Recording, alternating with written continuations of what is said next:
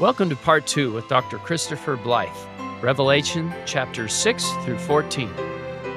John sees a vision now. It's again in heaven. It's a symbol. It's a series of symbols that have a meaning on earth. And we can read this meaning. I'm just going to stick to the King James here. I'm going to tell you what it says in Joseph Smith translation.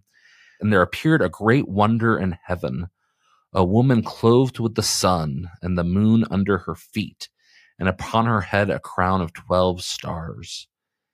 And she, being with child, cried, travailing in birth, and pain to be delivered. And there appeared another wonder in heaven. Behold, a great red dragon, having 7 heads and 10 horns, and 7 crowns upon his heads, and his tail drew the third part of the stars of heaven, and did cast them to the earth. And the dragon stood before the woman, which was ready to be delivered, for to devour her child as soon as it was born. And she brought forth a man-child, who was to rule all nations with a rod of iron. And her child was caught up unto God and to his throne. And the woman fled into the wilderness, where she hath a place prepared of God, that they should feed her there 1,260 days. We know what Joseph says about these symbols, and that's really important. But just the images that we're watching, here's a woman that's precious. She's a wonder in heaven.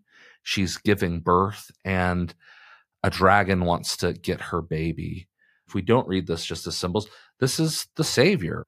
If Revelation is being told in First Nephi, which I believe it is, Nephi's seeing parts of the same vision. Here he sees the Virgin Mary. He sees the condescension of God. And I believe this is the parallel here. He's seeing an image of the Virgin Mary who, when the Savior is born, we have the slaughter of the innocents. We have people trying to prevent him from coming to earth. But the Lord's going to protect him. And eventually, he's going to be caught up unto God and to his throne.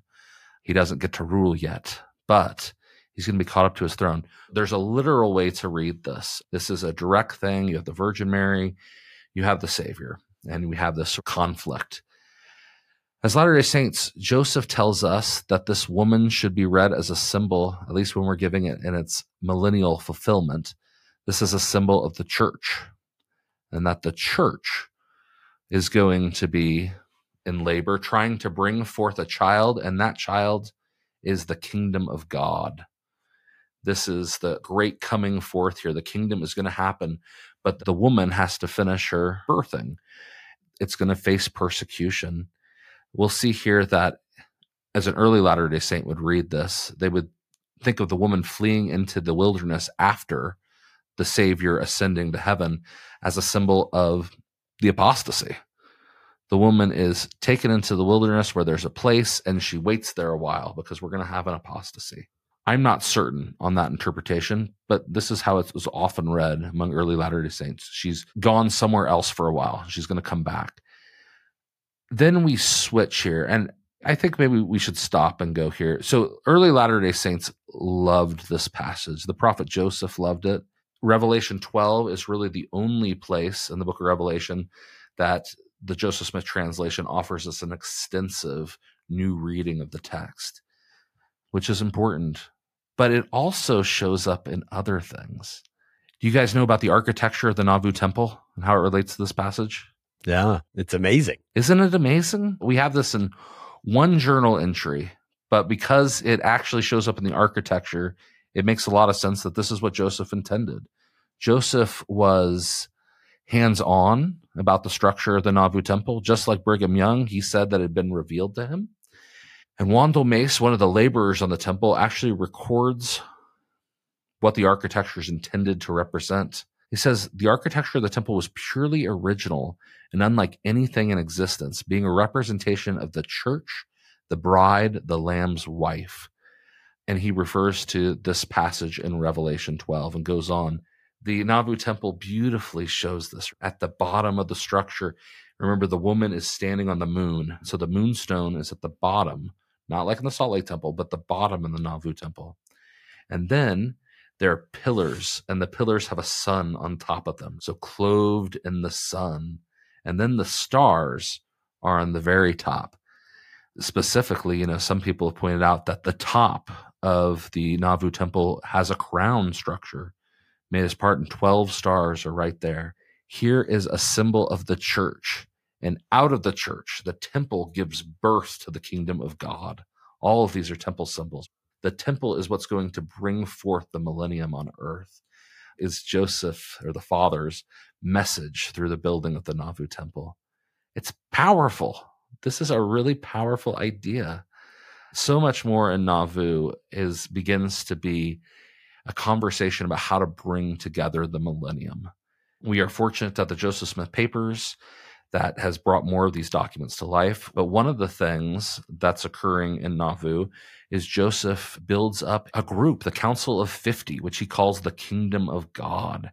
The church just 5 years ago released a set of hundreds of pages of documents and conversations between Joseph and this group of 50 men who are asked to imagine what the millennial government will look like. Joseph is so eager to help bring this about. The reason I bring it up, it's kind of fun, is that there's a debate over what the flag of this kingdom should look like. People give a variety of different ideas. Brigham Young is going to actually tell us the flag of the kingdom of God should have the American flag, and then every nation that joins should be added to it in a small square, and we're just going to have this ginormous flag. But one person in the Council of 50 wanted a flag that was this woman in the wilderness. It was the symbol of the kingdom of God, even though it's actually the symbol of the church, but it's what's going to bring the kingdom of God. The same way, with the 12 stars around her head and the moon at her feet and the sun through her. So this symbol is really important, and it is the symbol of the coming of the millennium. Now, as John's having these revelations, he moves back. He just saw the woman who he would have recognized as Mary, symbolically, and then a dragon attack her. In verse 7, it picks up again here. These are very important verses. If we had an Old Testament scholar with us, they might point out that the figure of Satan, Lucifer, the fallen angel, doesn't appear clearly in the Old Testament. Now, we, of course, read Isaiah 14 to be a comment about Lucifer, and I think that's true. But from a secular point of view, people argue that you just can't find that story there. Well, even if it wasn't, it's revealed right here in the sacred writ in verse 7. And there was war in heaven. Michael and his angels fought against the dragon, and the dragon fought and his angels, and prevailed not, neither was their place found any more in heaven. And the great dragon was cast out, that old serpent called the devil and Satan, which deceiveth the whole world. He was cast out into the earth, and his angels were cast out with him. Here is the moment where we saw this moment with first part of the vision. We see the Savior, what he went through. The Savior ascended to heaven, his resurrection. We saw an apostasy sort of narrative. And now we're jumping back to see what happened in the pre-existence, where Lucifer falls and he's going to deceive the whole world. We know that Joseph has a vision of this exact scene in section 76, where he sees Lucifer fall, an angel in authority, a similar thing, of course, that the prophet Lehi has in 2 Nephi 2, seeing this moment. But Joseph describes it, and he sees a moment where, and while we were yet in the Spirit, the Lord commanded us that we should write the vision. It's going to use the same language of Revelation here. For we beheld Satan, that old serpent, even the devil, who rebelled against God and sought to take the kingdom of our God and his Christ. That's what we're seeing. Wherefore he maketh war with the saints of God and encompassed them round about. This is how Joseph describes it, and John describes it as Satan deceiving the whole world. It's going to go on here and talk about how that's seen. And remember, this is a parallel with 1 Nephi. So if you're thinking, where is this showing up in 1 Nephi now? Think the great and abominable church. All the things that are occurring there with the persecution of the saints, because that's what we're about to see, the great apostasy. And I heard a loud voice saying in heaven, now is come salvation and strength in the kingdom of our God and the power of his Christ. For the accuser of our brethren is cast down, which accused them before our God day and night.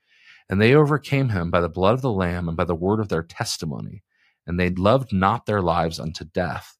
Therefore rejoice, ye heavens, and ye that dwell in them. Woe to the inhabitants of the earth and of the sea, for the devil is come down unto you, having great wrath, because he knoweth that he hath but a short time.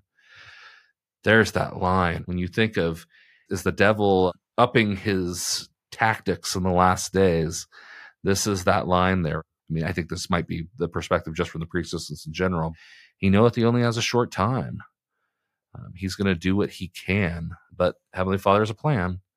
And when the dragon saw that he was cast into the earth, he persecuted the woman which brought forth the man-child. The church he persecutes. And to the woman were given 2 wings of a great eagle, that she might fly into the wilderness, into her place where she is nourished for a time. And the serpent cast out of his mouth water as a flood after the woman, that he might cause her to be carried away of the flood. And the earth helped the woman, and the earth opened her mouth and swallowed up the flood, which the dragon cast out of its mouth. I love this. Here is an image of the persecution of the devil and this eucatastrophe thing, right? When things are going to get bad, the flood's coming, and the Lord had a plan. The earth opens its mouth and takes in the flood. And the dragon was wroth with the woman and went to make war with the remnant of her seed, which keeps the commandments of God and have the testimony of Jesus. Chapter 12. I think chapter 6 meant a lot to Joseph, but we know chapter 12 did too. He is thinking about this passage, and I think it gives him a lot of hope. This is the message of what is the mission of the restoration. It's to bring forth the kingdom of God on earth, to recognize that, yeah, there's going to be persecution. God's got a plan. He's in control of this the whole way. And our job is to keep the commandments and have the testimony of Jesus Christ. This is a great lens to put on chapter 12, because this is how the prophet Joseph Smith saw this chapter. Let me see if I caught you right here, that this woman represents the church. And you talked about the Nauvoo temple, and there it is, with the sun is right in the middle of that temple, those big, beautiful sunstones, maybe a little bit further than halfway up. And the moonstones are at the bottom. And then the stars are actually above the sunstones, and they go around the rim of that Nauvoo temple.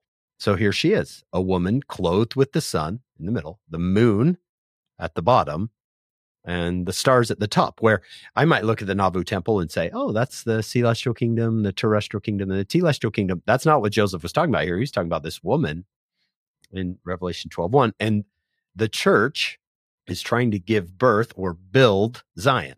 This child is Zion, trying to build Zion on the earth, and Satan wants to stop that. Could I say in the temple, the covenants I make in the temple are, you can pick up on this language there, to build the kingdom of God. Build Zion. Yeah. To build Zion. There I am inside that temple, which is represented here in chapter 12, verse 1, this woman that's trying to build Zion. I want to quote here from our friend Anthony Sweat. This is a BYU devotional called We Need an Endowment. And he says, the temple teaches us at its highest pinnacle covenant to consecrate our entire lives to God, dedicating and making holy our time, talents, and means to do his will and build his kingdom. It teaches us to love and serve others, offering of our abundance to help those in need. He says, there is power in consecrating our lives in service of God and his children that enables us to find our personal path and purpose. What a fascinating tie-in that I can read chapter 12, verse 1, see the temple. I think the Salt Lake Temple has the similar symbols of the moon, stars, and sun. It's a different order. Joshua Matson explained this to me the other day, actually, where he said, this is set up for the book of Abraham, a different symbolic structure. So our temples are amazing that they give us different messages in different places.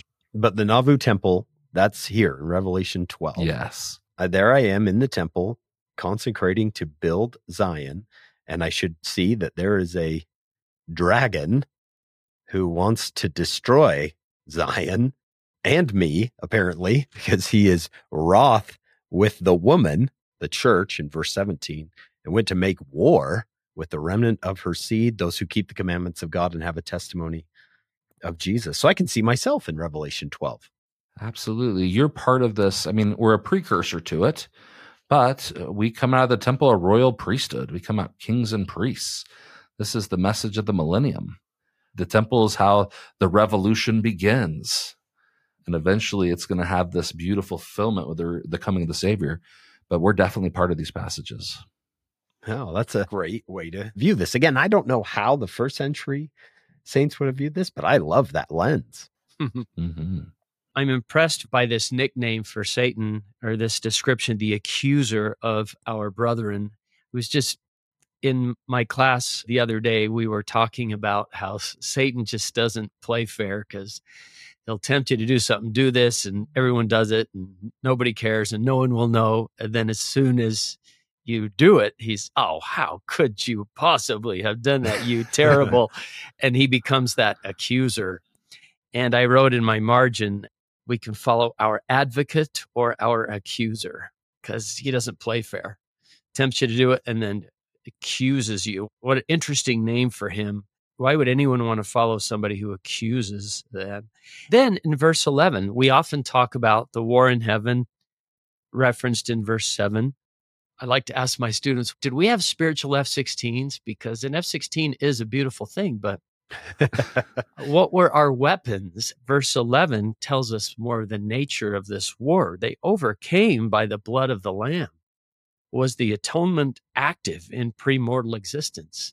And the Book of Mormon speaks about the atonement which was prepared from the foundation of the world. So yes, it was.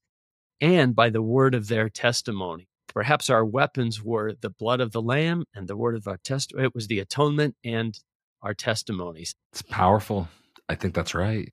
John, that's a fascinating idea, the accuser. That could be our culture today as well. I'm going to find things, I'm going to accuse other people. Let me quote from President Uchtdorf. This was a talk called The Point of No Return in April of 2007. And he said the scriptures call him the accuser because he wants us to feel that we are beyond forgiveness.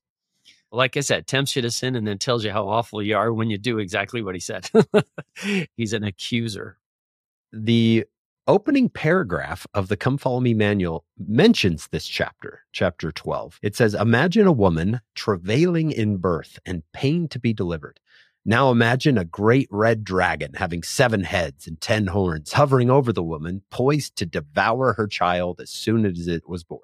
To understand these verses of John's revelation, remember that these images represent the church and kingdom of God and the peril they would face. For the saints who experienced intense persecution in John's day, victory over evil may not have seemed likely.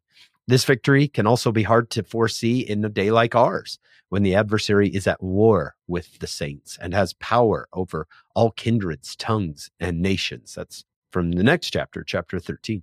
But the end of John's revelation gloriously shows that good will prevail over evil. Babylon will fall, and the saints will come out of great tribulation with robes of white, not because their robes were never stained, but because the saints will have washed their robes and made them white in the blood of the Lamb. What a great paragraph to sum up what we've talked about here in chapter 12. I like that a lot. The manual is very good for chapter 12 and for 14. I definitely think it is essential for our reading of these passages. Very helpful resource. Chapter 13 is a highly symbolic chapter. If we're thinking about Daniel and the coming of these corrupt kingdoms, this is a similar thing happening here in chapter 13. It's discussing a beast that's come forward. Now, the beast is described in different ways in different revelations, but this represents corrupt government, corrupt apostate church, corrupt government. The beast has this power given to him where the dragon, meaning the devil, is, what do we call this in First Nephi? This is the great and abominable church of the devil, and described as a beast in this passage here. It is a representation of the great apostasy. Many conservative Christians are waiting for a last days tyrant. Certainly, that's very possible. When it discusses this beast in 14, he deceiveth them that dwell on the earth by the means of those miracles which he had power to do in the sight of the beast. This is a false prophet that comes, the messenger of the beast, saying to them that dwell on the earth that they should make an image to the beast which had the wound by a sword and did live. And he had power to give life unto the image of the beast, that the image of the beast should both speak and cause that as many as would not worship the image of the beast should be killed. And he caused all, both small and great, rich and poor, free and bond, to receive a mark in their right hand or in their foreheads, and that no man might buy or sell, save he that had the mark, or the name of the beast, or the wisdom of his name. Here is wisdom. Let him that hath understanding count the number of the beast, for it is the number of a man, and his number is 666. I remember a little kid reading this, and I actually heard a rock band have this quote within their song, and thinking, this is the scariest thing I've ever read in my life. Beginning in the Middle Ages, this begins to be read as a son of the devil born, a literal antichrist figure that appears on the earth and will lead the earth, and then Jesus has to fight him. There's nothing in here that suggests anything like that popular culture idea. Is this the son of the devil? No, there's nothing here that comments on that. This is a tyrant that's apparently in this, causes the world to wonder after him, has great mysteries. And then he's given this weird number, 666. This is where biblical studies can really help us. I remember Richard Draper was the first person that gave this insight that readjusted the way I was thinking about this passage. And he said 666, or in some manuscripts, 616, is a reference to the Emperor Nero, who persecuted the saints. So either literally a reference to that historic moment in time, or a reference to just like how these two prophets will be like Moses and like Elijah, there'll be this figure in the last days that's like Nero. The key thing for us, and particularly if we're going to focus on how the restoration has interpreted this passage, this is out of Nephi. This is the great and abominable church of the devil. What is the number 666? I think probably our biblical studies scholars are right, but when early apostles tried to interpret this, they recognized it was the apostasy. They thought the beast was the apostate Christian church, and the 666 number is a reference to apostate branches of Christianity, which it was saying there's 666 of them.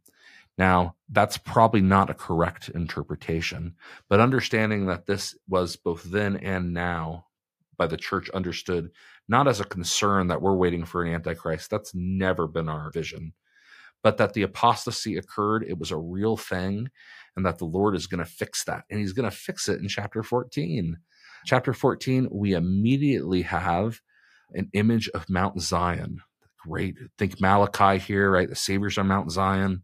And I looked, and lo, a lamb stood on Mount Zion, and with him 144,000. Having his father's name written in their foreheads. And I heard a voice from heaven as the voice of many waters. The Savior's voice is described as many waters in chapter 1. And as the voice of a great thunder. And I heard the voice of harpers harping with their harps. And they sung as it were a new song before the throne. Look up that new song if you're interested. The Revelation gives us some comments on that too. And before the four beasts and the elders, and no man could learn that song but the 144,000, which were redeemed from the earth. It describes that they're not defiled with women. So these are people that keep their chastity covenant. They're redeemed among men. They're the first fruits of the Lamb. And in their mouth, there's no guile. They're without fault before the throne of God. All this is being talked about here. And then we have a reference in verse 6. And I saw another angel fly in the midst of heaven, having the everlasting gospel to preach it unto them that dwell on the earth, and to every nation and kindred and tongue and people. This is that beautiful reference to the restoration in the last days. We've had a lot of references to apostasy, and now we have the great restoring angel mentioned here. There's a debate sometimes among even church scholars on whether this passage refers to Moroni or if this is something that we've come up with over time. Did Joseph really think this? Joseph really thinks this. In section 133, he refers to this verse here, and he says the angel has flown through the midst of heaven. It's a past tense. The angel has come and restored. And he uses that same language of everlasting gospel. It only appears here in his discussions of Revelation and in reference to the angel Moroni. He associates this verse with that great angel who was prepared, who John may have known very little about as he wrote these verses, but that we know something about because of the restoration. as he was prepared to play this role, to get the everlasting gospel started again. And through what means, what's the great resource that God is fighting the apostasy? If you read First Nephi or this, it's through the Book of Mormon. Great witness of that everlasting gospel found in the Book of Mormon. That is how God is going to combat that beast in the previous chapter. I love that. Speaking of the Nauvoo temple, what was the original Moroni on the Nauvoo temple? Was he standing or was he flying? He's flying. Yeah, he was a weather vane. And if you look at the Washington, D.C. temple, the design, the sculpture of the Moroni there, on the Salt Lake temple, a trumpet in one hand, nothing in his left hand. But in the Washington, D.C. temple, a trumpet and the plates in the left hand. I always think of that when I see this verse having the everlasting gospel. And that's, footnote 6c, it says Book of Mormon. You're saying that's how Joseph saw that. That was Moroni. Absolutely. Section 133 and the way he describes Moroni coming in the Pearl of Great Price both has allusions to this same passage. This isn't something that we've come up later on as sort of a folklore tidbit. This is something that Joseph believed. And it's a beautiful thing when you read the book of Revelation and you think of Moroni being this angel here and John being the ascending angel, the 144,000 who are in heaven being prepared. It really does remind us that we're going to do these hard things here, but this is Heavenly Father. He's got his hand in it the whole way. He's really making sure. I mean, this is the coming for the kingdom. This is what we're waiting for. I love what John said, saying, remember the Lord's Prayer here, thy kingdom come. The Lord has paved the way to bring about his kingdom, and he's using figures, in this case, both the last book of the Book of Mormon, our prophet there is being called in as one of these great angels, and the last book of the Bible is being called in to play their role. And that's what the book of Revelation is. It is a book of hope. Even if we came forward and we read about Babylon falling, all of this is pointing us to these great things. Here is the patience of the saints. Here are they that keep the commandments of God and the faith of Jesus. And I heard a voice from heaven saying unto me, this is after the millennium started here, write, blessed are the dead which die in the Lord from henceforth. Yea, saith the Spirit, that they may rest from their labors, and their works do follow them. And then we have it. And I looked, and behold, a white cloud, and upon the cloud one sat like unto the Son of Man. Think Daniel 7. This is one like unto the Son of Man comes on a cloud, having on his head a golden crown, and in his hand a sharp sickle. And another angel came out of the temple, crying with a loud voice to him that sat on the cloud, thrust in thy sickle and reap, for the time is come for thee to reap, for the harvest of the earth is ripe. And he that sat on the cloud thrust in his sickle on the earth, and the earth was reaped. And another angel came out of the temple which is in heaven. He also had a sharp sickle. Goes down, verse 19. And the angel thrust in his sickle into the earth, and gathered the vine of the earth, and cast it into the great winepress of the wrath of God. And the winepress was trodden without the city, and the blood came out of the winepress. We're going to leave it with a really, really disturbing verse there. But the actual message here is that the Savior appears. He comes, and the judgment comes forth. The patience of the saints. We're waiting for this moment. The main point is that the system of government and religion and cruelty that's been allowed to spread on the earth that we saw in chapter 13 is going to be no more. Babylon, that great symbol, is fallen, is fallen. We see right after the reference to the angel Moroni, right before. This is a message of great hope and great peace. We're part of this story. We are through the temple, and we are waiting for that final moment. What Nick told to you guys before about the problems of extremism or misinterpretation is really important. We talked about how we could look forward to the suffering of other people, but I don't think we should lose track of who we are. We're members of the Church of Jesus Christ of Latter-day Saints. This is our hope. This is our message. Chris, would I be right in saying in chapter 13 and 14 that I've got evil versus good? As I look at this beast, even in verse 4, the people around it are saying they worship the beast. Who is like unto the beast? Who could even try to defeat the beast. He's making war with the saints in verse 7. Found verse 11 interesting. He tries to look like a lamb, or maybe John is describing it this way. He had 2 horns like a lamb, but he spake like a dragon. Maybe this deception, because the Savior's been the lamb throughout this book, and here the beast is trying to be a counterfeit lamb. Verse 14, he deceives them that dwell on the earth, and he's marking people. And then chapter 14 is almost the exact opposite. Here's another mark that's happening. Chapter 14, verse 1. It's a different mark. They have the Father's name in their forehead. So there's almost like 2 marks. You can have the mark of the beast, or you can have the mark of the Father. And you've got this list of what it's like to have the mark of the Father. And then the end of 14 is this showdown between good and evil. The sickle is coming to, you got to make the choice. Did I read that correctly? Yes. This figure traditionally people have called the Antichrist, this last tyrant. He's a scholar, even we, probably when we teach these verses in our classes, probably say the Antichrist is not a scriptural term. This is a term used like it is in the Book of Mormon as a figure that's against Christ and could be any number of people. But this is a false Christ figure, isn't it? The way it's described, exactly as you suggest here. He's looks like a lamb, but speaks as the dragon. He's deceiving us. Pretty scary. And then who is like unto the beast? He's who you want to be. He's the one that your worship should be turned towards to. No one can defeat this beast. I was listening to Brother Jeffrey Marsh talk about this idea, Hank, of a counterfeit. Look in Revelation 13:11. I beheld another beast coming out of the earth, and he had 2 horns like a lamb. Well, I don't know about you, but every lamb I've ever seen does not have 2 horns.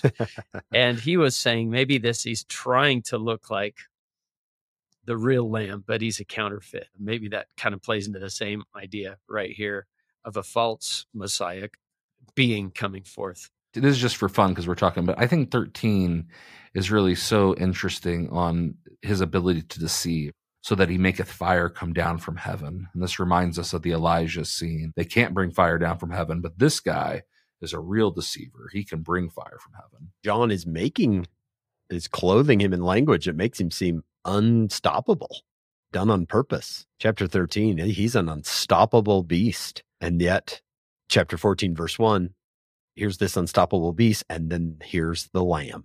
A lamb stood on the Mount Zion. I just love the imagery. Here's this unstoppable beast. Who's going to stop him? The lamb.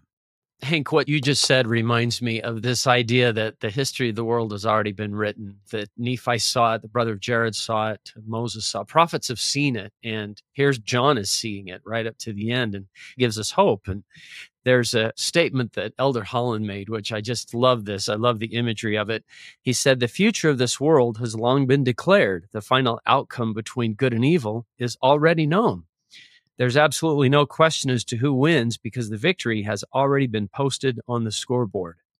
The only really strange thing in all of this is that we are still down here on the field trying to decide which team's jersey we want to wear. Shouldn't be a hard decision if the score is already on the scoreboard. I heard a Christian comedian once, and he was joking about people that are devil worshipers. And he said, well, where would they learn about the devil? He said, well, they learn about it from the Bible. Well, did they read how it ends? Which is what we've just done here. We know that there's an ultimate triumph. Yeah, let's decide which team's jersey we want to wear. Yeah. I really like that. Here comes the final battle. It reminds me of C.S. Lewis saying, the second coming was not a time of choosing. It's a time you find out what you have chosen. You have already done your choosing long before the Savior comes. Wow, that's good. Chris, this has been fantastic. Going through these chapters with you and looking through the lens of the restoration and hearing how Joseph saw these chapters and others. This has just been eye-opening and a lot of fun. Let's say I've been listening on my commute, or I've been folding laundry or out mowing the lawn. Might be a little cold for that, I guess. I said, hey, I listened to the Follow Him podcast. Here's what I learned. Yeah, that's such an important question. I hope people walk away with the sense that the book of Revelation, it has some scenes that are a little dark, but this isn't a hopeless book. This isn't a scary book. This is a book about how Heavenly Father is in control. And really, when we recognize how the prophet Joseph used it, this is a message of the restoration. This is about the temple. This is about how you and I can participate in the kingdom of God even before it's about to unroll. It hasn't come yet, but we're already blessed to be able to participate in it right now. Fantastic. And we can take part even right now. I can take part. I can get myself to the temple. I can get myself doing the work of the Lord in my very own home. That is right. You can be like these 144,000 saviors on Mount Zion in chapter 14. We already are commissioned and called to play that part. We get to be part of the winding up scene. That's another thing I love about these visions. When Moses saw it, it said he beheld all the inhabitants of the earth. That means he saw us. That's just fascinating to think about as a huge, huge family of God. We get to be part of that. Wonderful. Chris, thank you for being with us. We've just enjoyed our time with you. And yes, I've got to start following angels and seer stones, and I'm going to enjoy that, hearing from you again, Chris. Thank you. Oh, thanks, John. Yeah. We want to thank Dr. Christopher Blythe for being with us today. What a treat. It's been really fun. We want to thank our executive producer, Shannon Sorensen, our sponsors, David and Verla Sorensen, and we always, every episode, remember our founder, Steve Sorensen. We hope you'll join us next week. We're talking Christmas on Follow Him. Today's transcripts, show notes, and additional references are available on our website, followhim.co. That's followhim.co. You can watch the podcast on YouTube with additional videos on our Facebook and Instagram accounts. All of this is absolutely free, and we'd love for you to share it with your family and friends. We'd like to reach more of those who are searching for help with their Come Follow Me study. If you could subscribe to, rate, review, and comment on the podcast, that will make us easier to find. Of course, none of this could happen without our incredible production crew: David Perry, Lisa Spice, Jamie Nielsen, Will Stoughton, Crystal Roberts, Ariel Cuadra, and Annabelle Sorensen. Whatever questions or problems you have, the answer is always found in the life and teachings of Jesus Christ. Turn to Him. Follow Him.